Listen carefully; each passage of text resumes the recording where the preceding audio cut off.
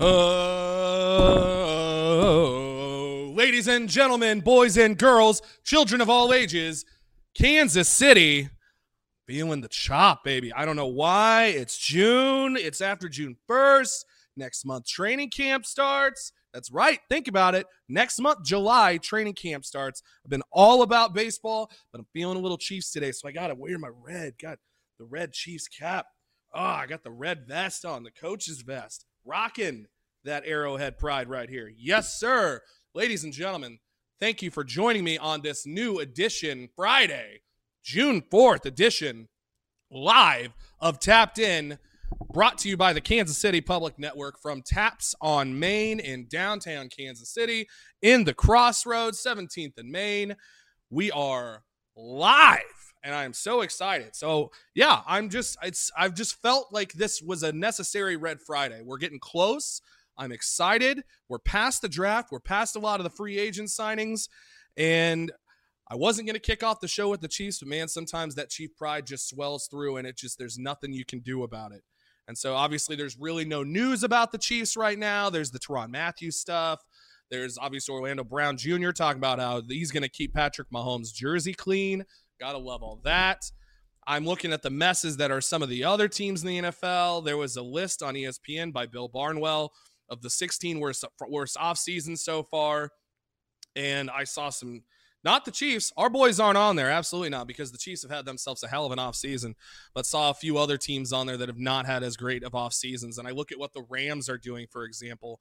And when I see that, yeah, they made this huge trade to go and bring in their quarterback, Matthew Stafford, about to be 33 years old. How much does Stafford have left in the tank? I do think it was a good trade. Also think it was a good trade for Detroit, though, because they did get 2 first-rounders in addition to Jared Goff. But anyway, their best offensive lineman in Los Angeles is a 39-year-old left tackle. We just saw what happens when you rely on just maybe 1 or 2 players to basically carry your offensive line. And the Chiefs did it with a 29-year-old and a 31-year-old tackle, and got bit in the ass. How are the Rams really going to think that they're going to protect an injury-prone 33-year-old? So anyway, that notwithstanding, what the Chiefs have done this offseason, I know I've talked about it. I've banged this drum just like that drum gets banged up at Arrowhead Stadium. The Chiefs' offensive line this year, man, Patrick Mahomes is going to have himself a day. So, but that's just, I had to just touch off on a little Chiefs to start off because, again, I'm feeling so fresh. So looking good in this Chiefs red. So, but you know who else has been looking pretty good here in Kansas City? Who is playing in season, who it is their time of year, and I should be dedicating my time talking about them, and that is our Kansas City Royals. I talked a little bit about them last Friday. I said, they were kind of things were a little rough. We just had the series with Tampa Bay, and now here we are, Monday night. I was out there at the K. I did the little video to show you all that Ponch and I were out there representing the Kansas City faithful, representing the loyal fan base that is the Kansas City Royals fan base, in addition to Chiefs Kingdom, because I had that nice Chiefs Memorial Day draft cap thing, the rocking the red, white, and blue. But and once again, thank you to the thank you the sacrifices made by all those who could make a day like Memorial Day possible and make the fact that I get to do a show like this in a country like this possible.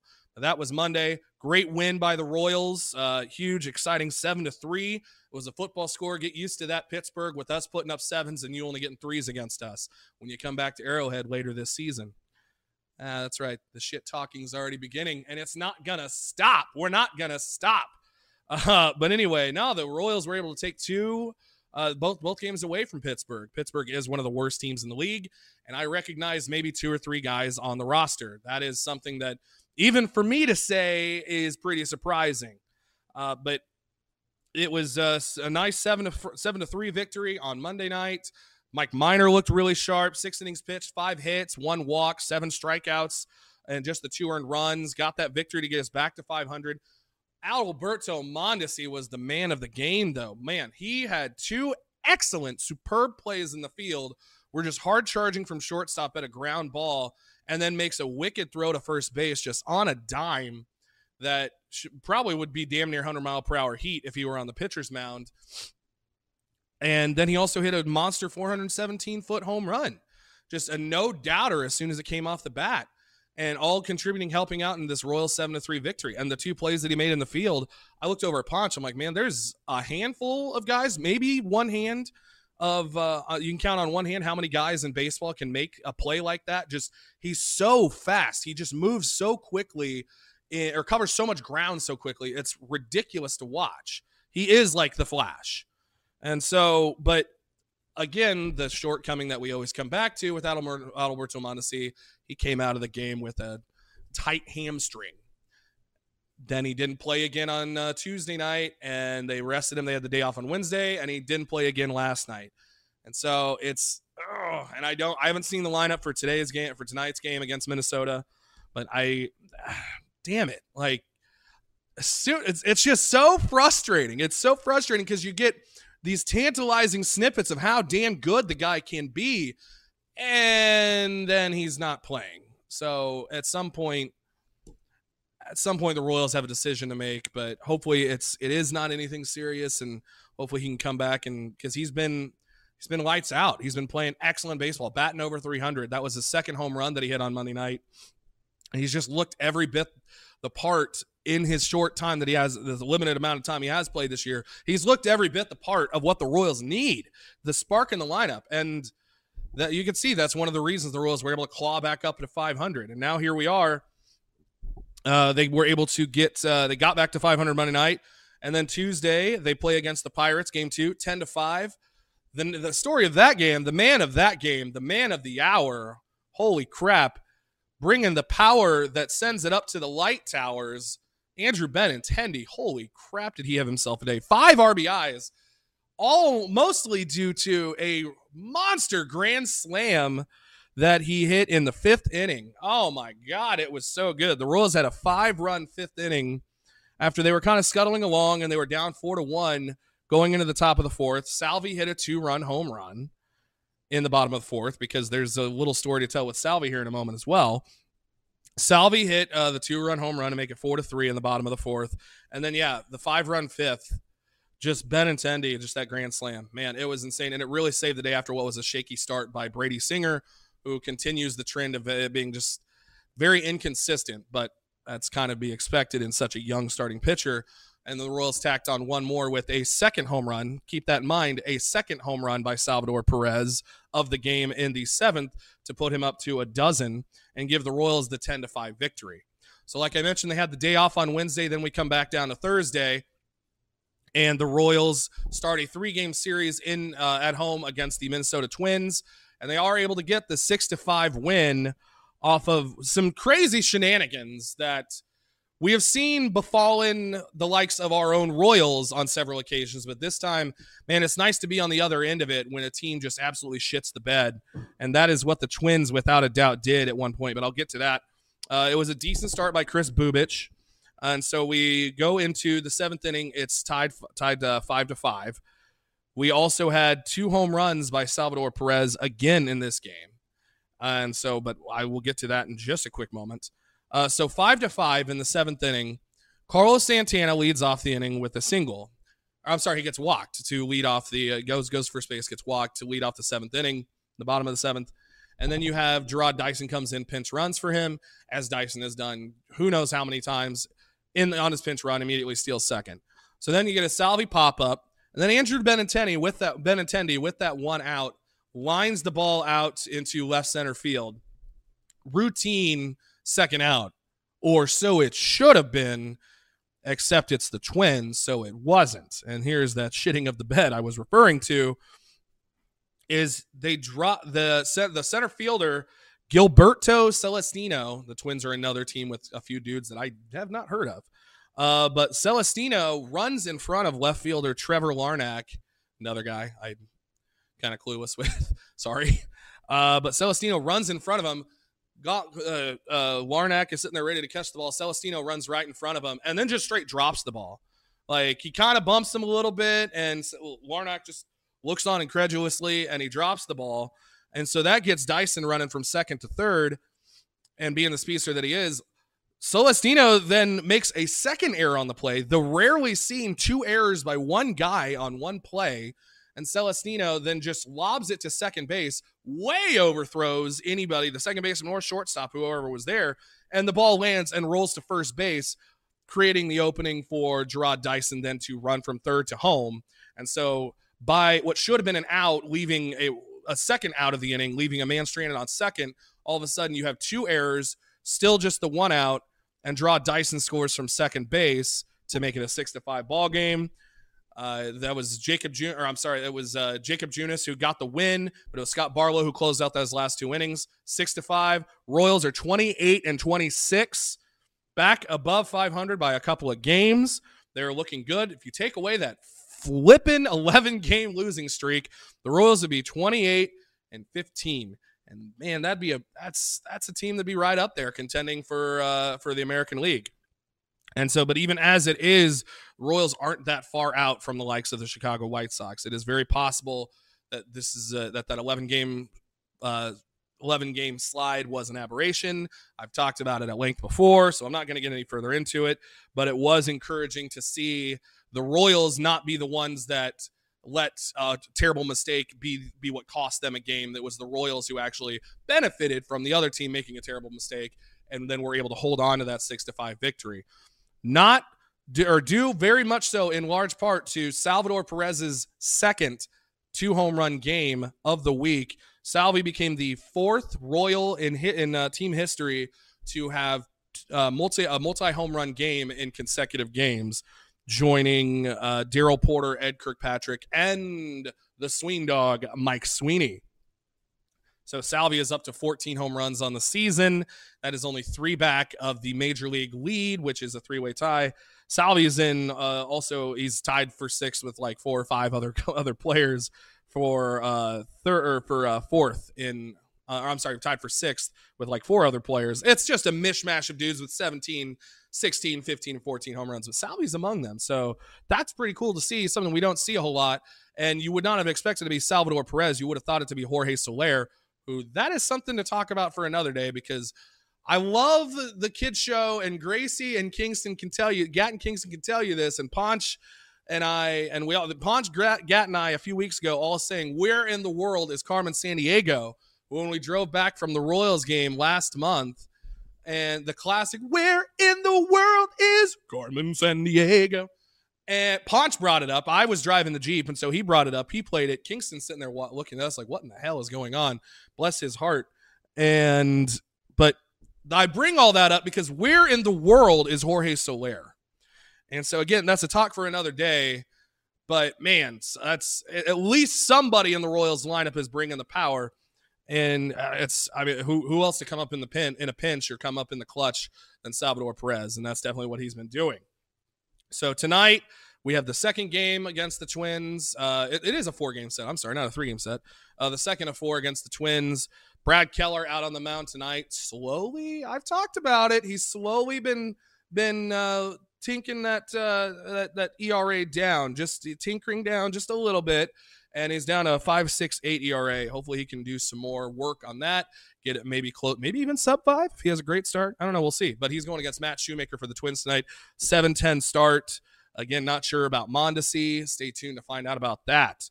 So some exciting Kansas City news, obviously, to kick off this Friday, this June 4th edition of Tapped In. But we're going to flip gears to something a little bit more nationally, something big that happened last night. And that was the Lakers, the Los Angeles Lakers, and then the NBA lost Game 6 to the Phoenix Suns, and the defending NBA champions, they defend from the bubble, they are the bubble champions. So if you want to put that asterisk, I'll leave that up to you, Aaron. But the defending champs have been eliminated in the first round. You are now looking at 3 of the 4 conference finalists from last year have all been knocked out in the first round. Obviously, the Lakers, and then you also had the Boston Celtics, but they had the major injury with Jaylen Brown.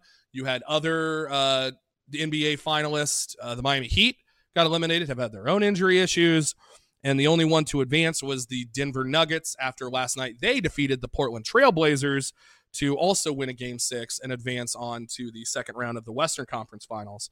but Denver being the only one that was a conference finalist last year that advanced. And they've, of course, also had the injury issues, losing Jamal Murray to a torn ACL and losing him for the rest of the season, leaving them without a true number two beside Nikola Jokic. But you've seen that was Aaron, Ty, and I were texting a little bit last night. Is you might have seen a little bit of the ascendance of former Missouri player Michael Porter Jr. I hesitate to call him a former Missouri player because he played all of 3 games with Mizzou due to injury and everything. The top-notch prospect, number 1, number 2, number 3 recruit in the country, and comes in and just absolutely he's boondoggled by injuries. I mean, there was nothing he could do about it.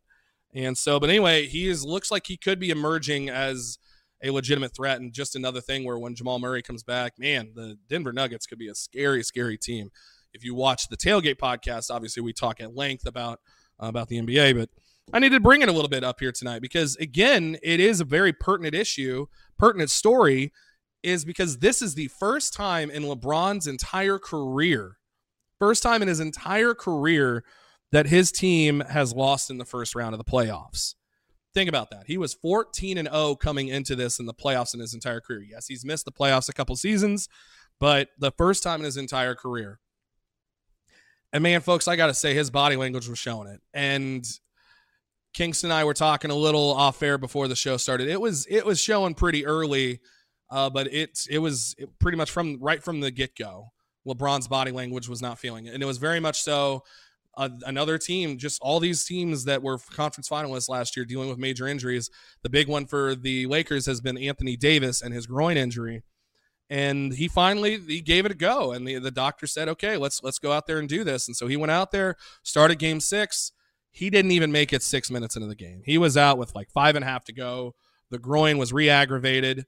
Maybe it wasn't ready to go in the first place, but he barely played at all. He'd been in the games he had been playing. He'd been getting dogged by DeAndre Ayton, the former first overall pick center for the Suns. But he wasn't good to go, and it cost the Lakers.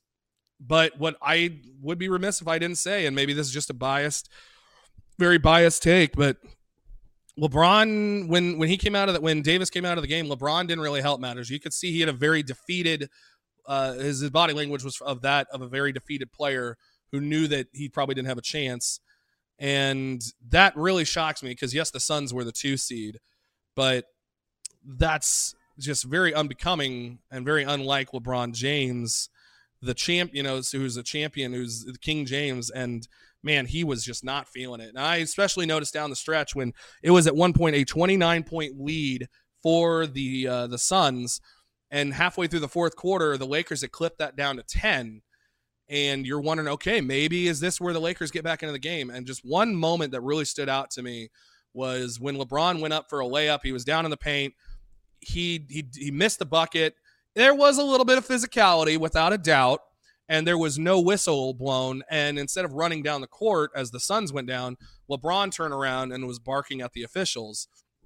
And so it was probably about 5-6 seconds, maybe even longer, of the Lakers playing 4-on-5, and Jay Crowder hit an open 3 to all of a sudden make it a 13-point game again. And that was, what are you doing? You had a chance to get it down to single digits. Yes, it should have been a foul. But it wasn't just in that interaction. He proceeded pretty much every time down on the court, the next few, he had the next possession. He hit a layup down there. And he sat there and again was late getting back on defense because he's barking at the official of the previous possession. That's doing your team no good. And just, again, the body language showed very much that he didn't have the confidence in the rest of the teammates outside of Anthony Davis and himself to be able to actually pull out this win.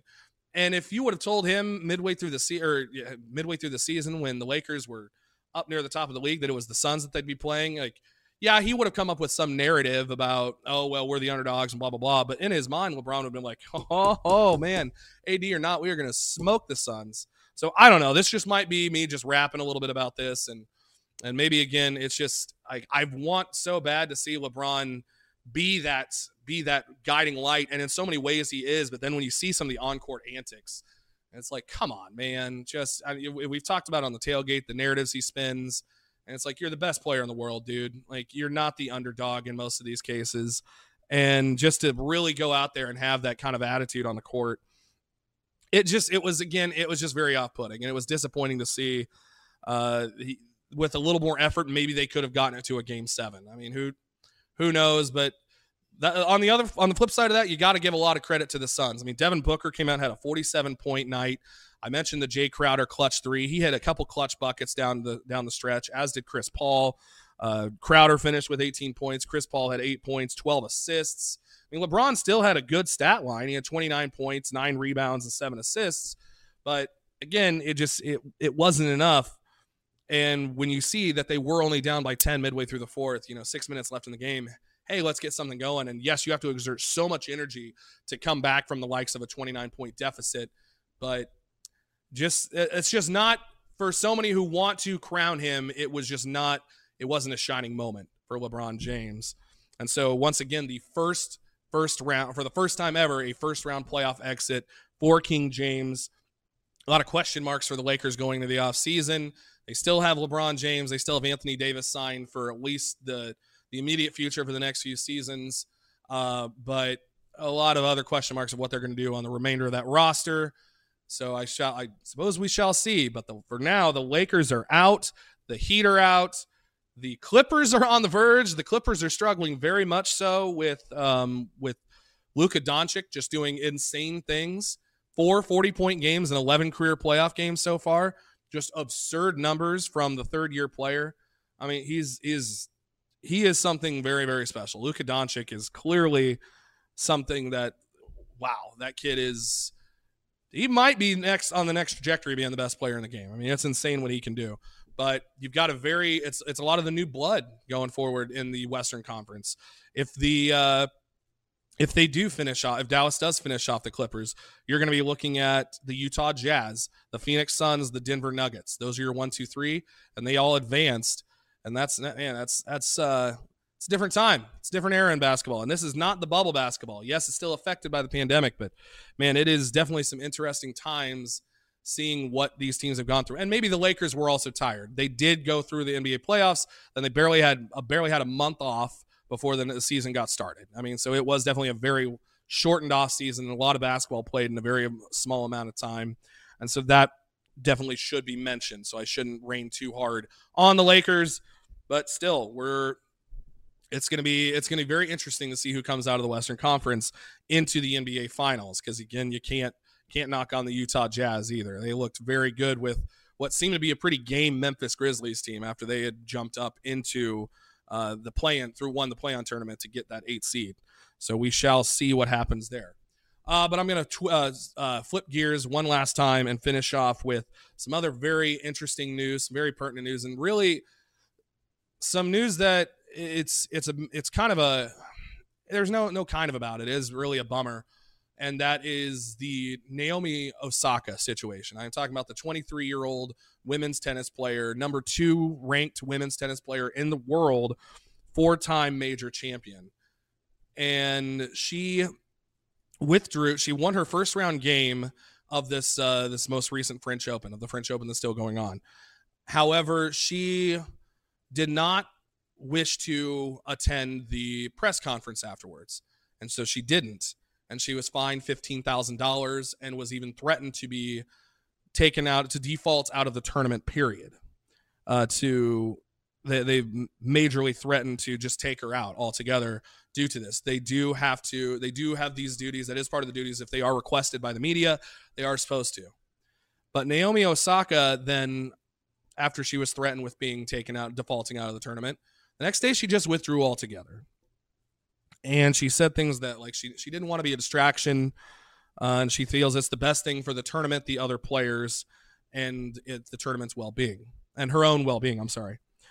And she got blitzed by a lot of people, especially some of the kind of the traditionalists of tennis. I mean, I know I talked about it last week, a lot of the baseball traditionalists in my Bone to Pick segment with Major League Baseball. But this is something else that is very much so the kind of the Wimbledon crowd when it comes to that. They adhere so much to doing things the old way in tennis that are a little bit archaic. And anybody who doesn't go according to the book gets kind of gets really put a bad light put upon them. A lot of bad things have been said. And so, like, there was a British newspaper that was talking about her and said that she had diva behavior. And of all people, Piers Morgan comes out and calls her petulant and narcissistic and said that she is taking a page from the Meghan and Harry playbook of wanting their press cake and eating it too. Which, for the record, Piers Morgan then was let go shortly after that Meghan and Harry comments when he didn't agree with the criticism that he was getting from some of his colleagues, and he walked off the set and subsequently parted ways with the show that he was a part of. Well, he still is out there talking stuff, and he's out there talking stuff about Naomi Osaka, and again, petulant, narcissistic.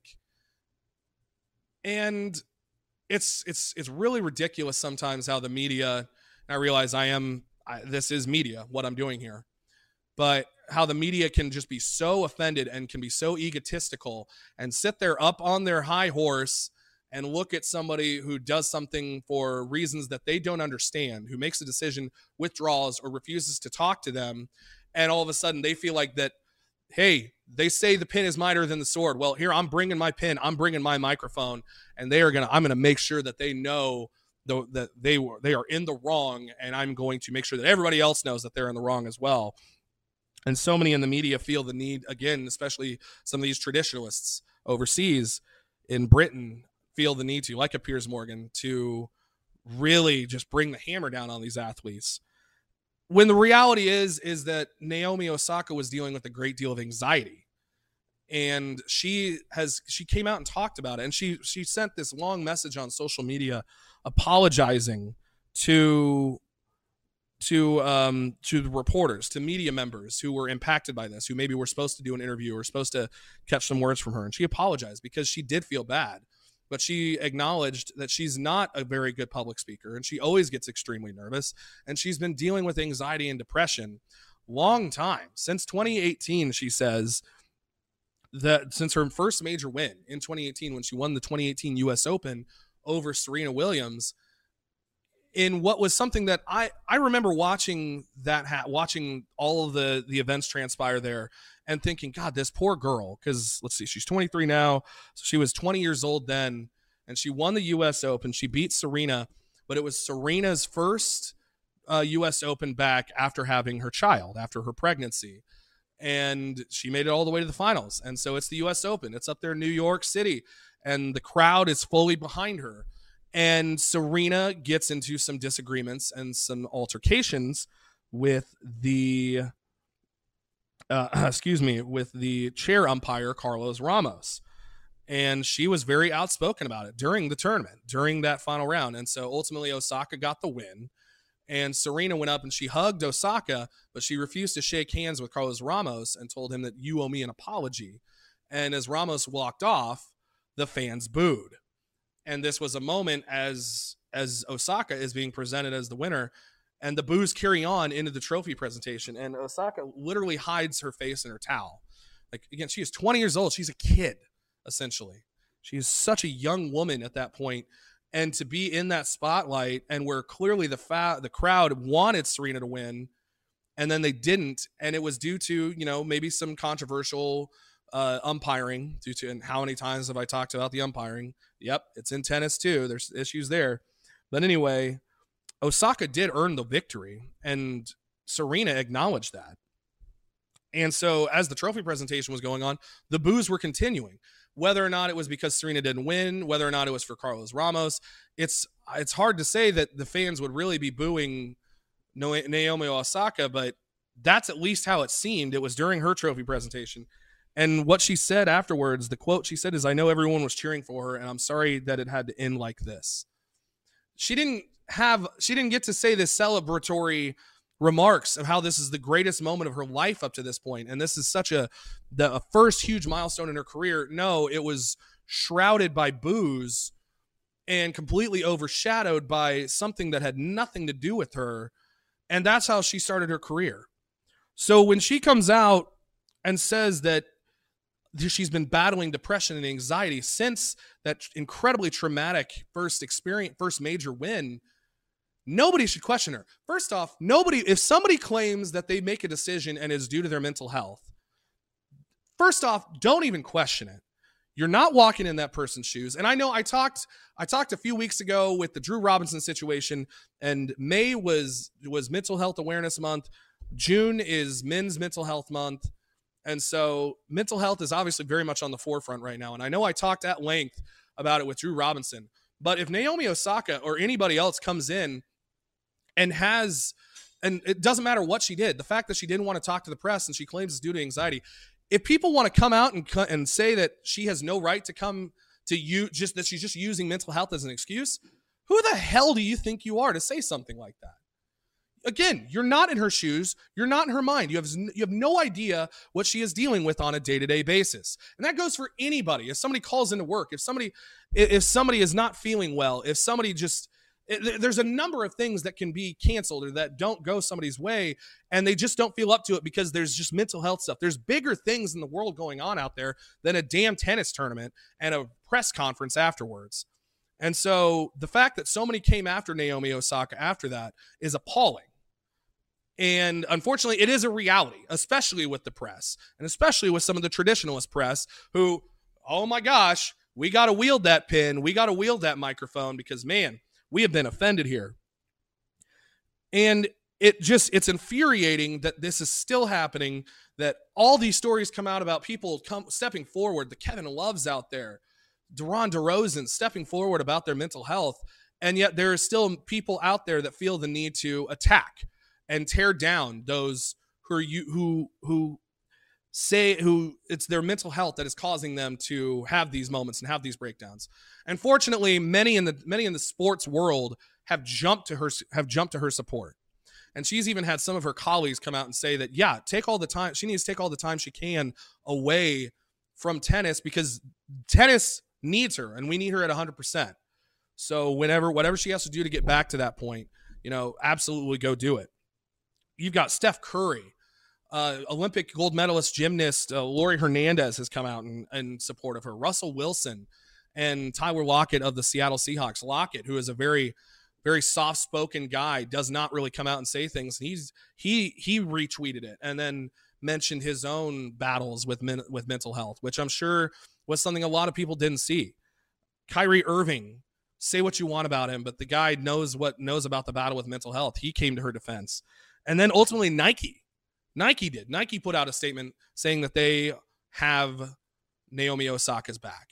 And so while there is a whole lot of the bad that we see out there with it, and it just clearly pisses me off to no end, it's fortunate to see that so many athletes who understand the battle are out there making sure to support one of their own, because that is the thing, is it is a giant fraternity. It is a giant sorority. It's all this big family when it comes to these athletes, and we're not in their shoes. We're not out there swinging tennis rackets, swinging baseball bats, running around with football helmets or running up and down a court or a soccer field. We're not the ones doing that stuff. So we don't understand what they deal with on a day-to-day basis. And as I've said before, understanding, compassion, and again, just talking to someone, how you doing, stuff like that. I'm not gonna go into it in depth like I did a month ago, but compassion, understanding, that is the way forward in this world. And that is something that it cannot be said enough. And this Naomi Osaka situation screams that it's clear that there's many in the media and the sports world that need to have just a much greater understanding and be willing to listen and not just immediately jump to conclusions and jump down someone's throat because they feel wronged. Ultimately, it does nobody any good. And it's something that needs to end. And as I've said so many times on Tapped In and on the tailgate with Aaron and Ty, just be better. That's what we want. We want people to be better. And Naomi Osaka is doing something for herself to be better and hopefully her sport to be better and just more athletes. It's an example now that hopefully the press and others can see that these athletes are people too. I don't know how many times, how many years, how many decades we're going to have to continue to say things like that. Athletes are people too. They need to be treated as such. And they need to be given the love and compassion that you would anybody else who is suffering from some mental health issues. So I'm going to finish out this edition of Tapped In with that. Thank you very much for joining me on this sunny June 4th out here in lovely Kansas City. Once again, this has been Tapped In, brought to you from the Kansas City Public Network. Thank you for joining me on this live edition. I am Duncan Kaminsky, and I will see you all next week.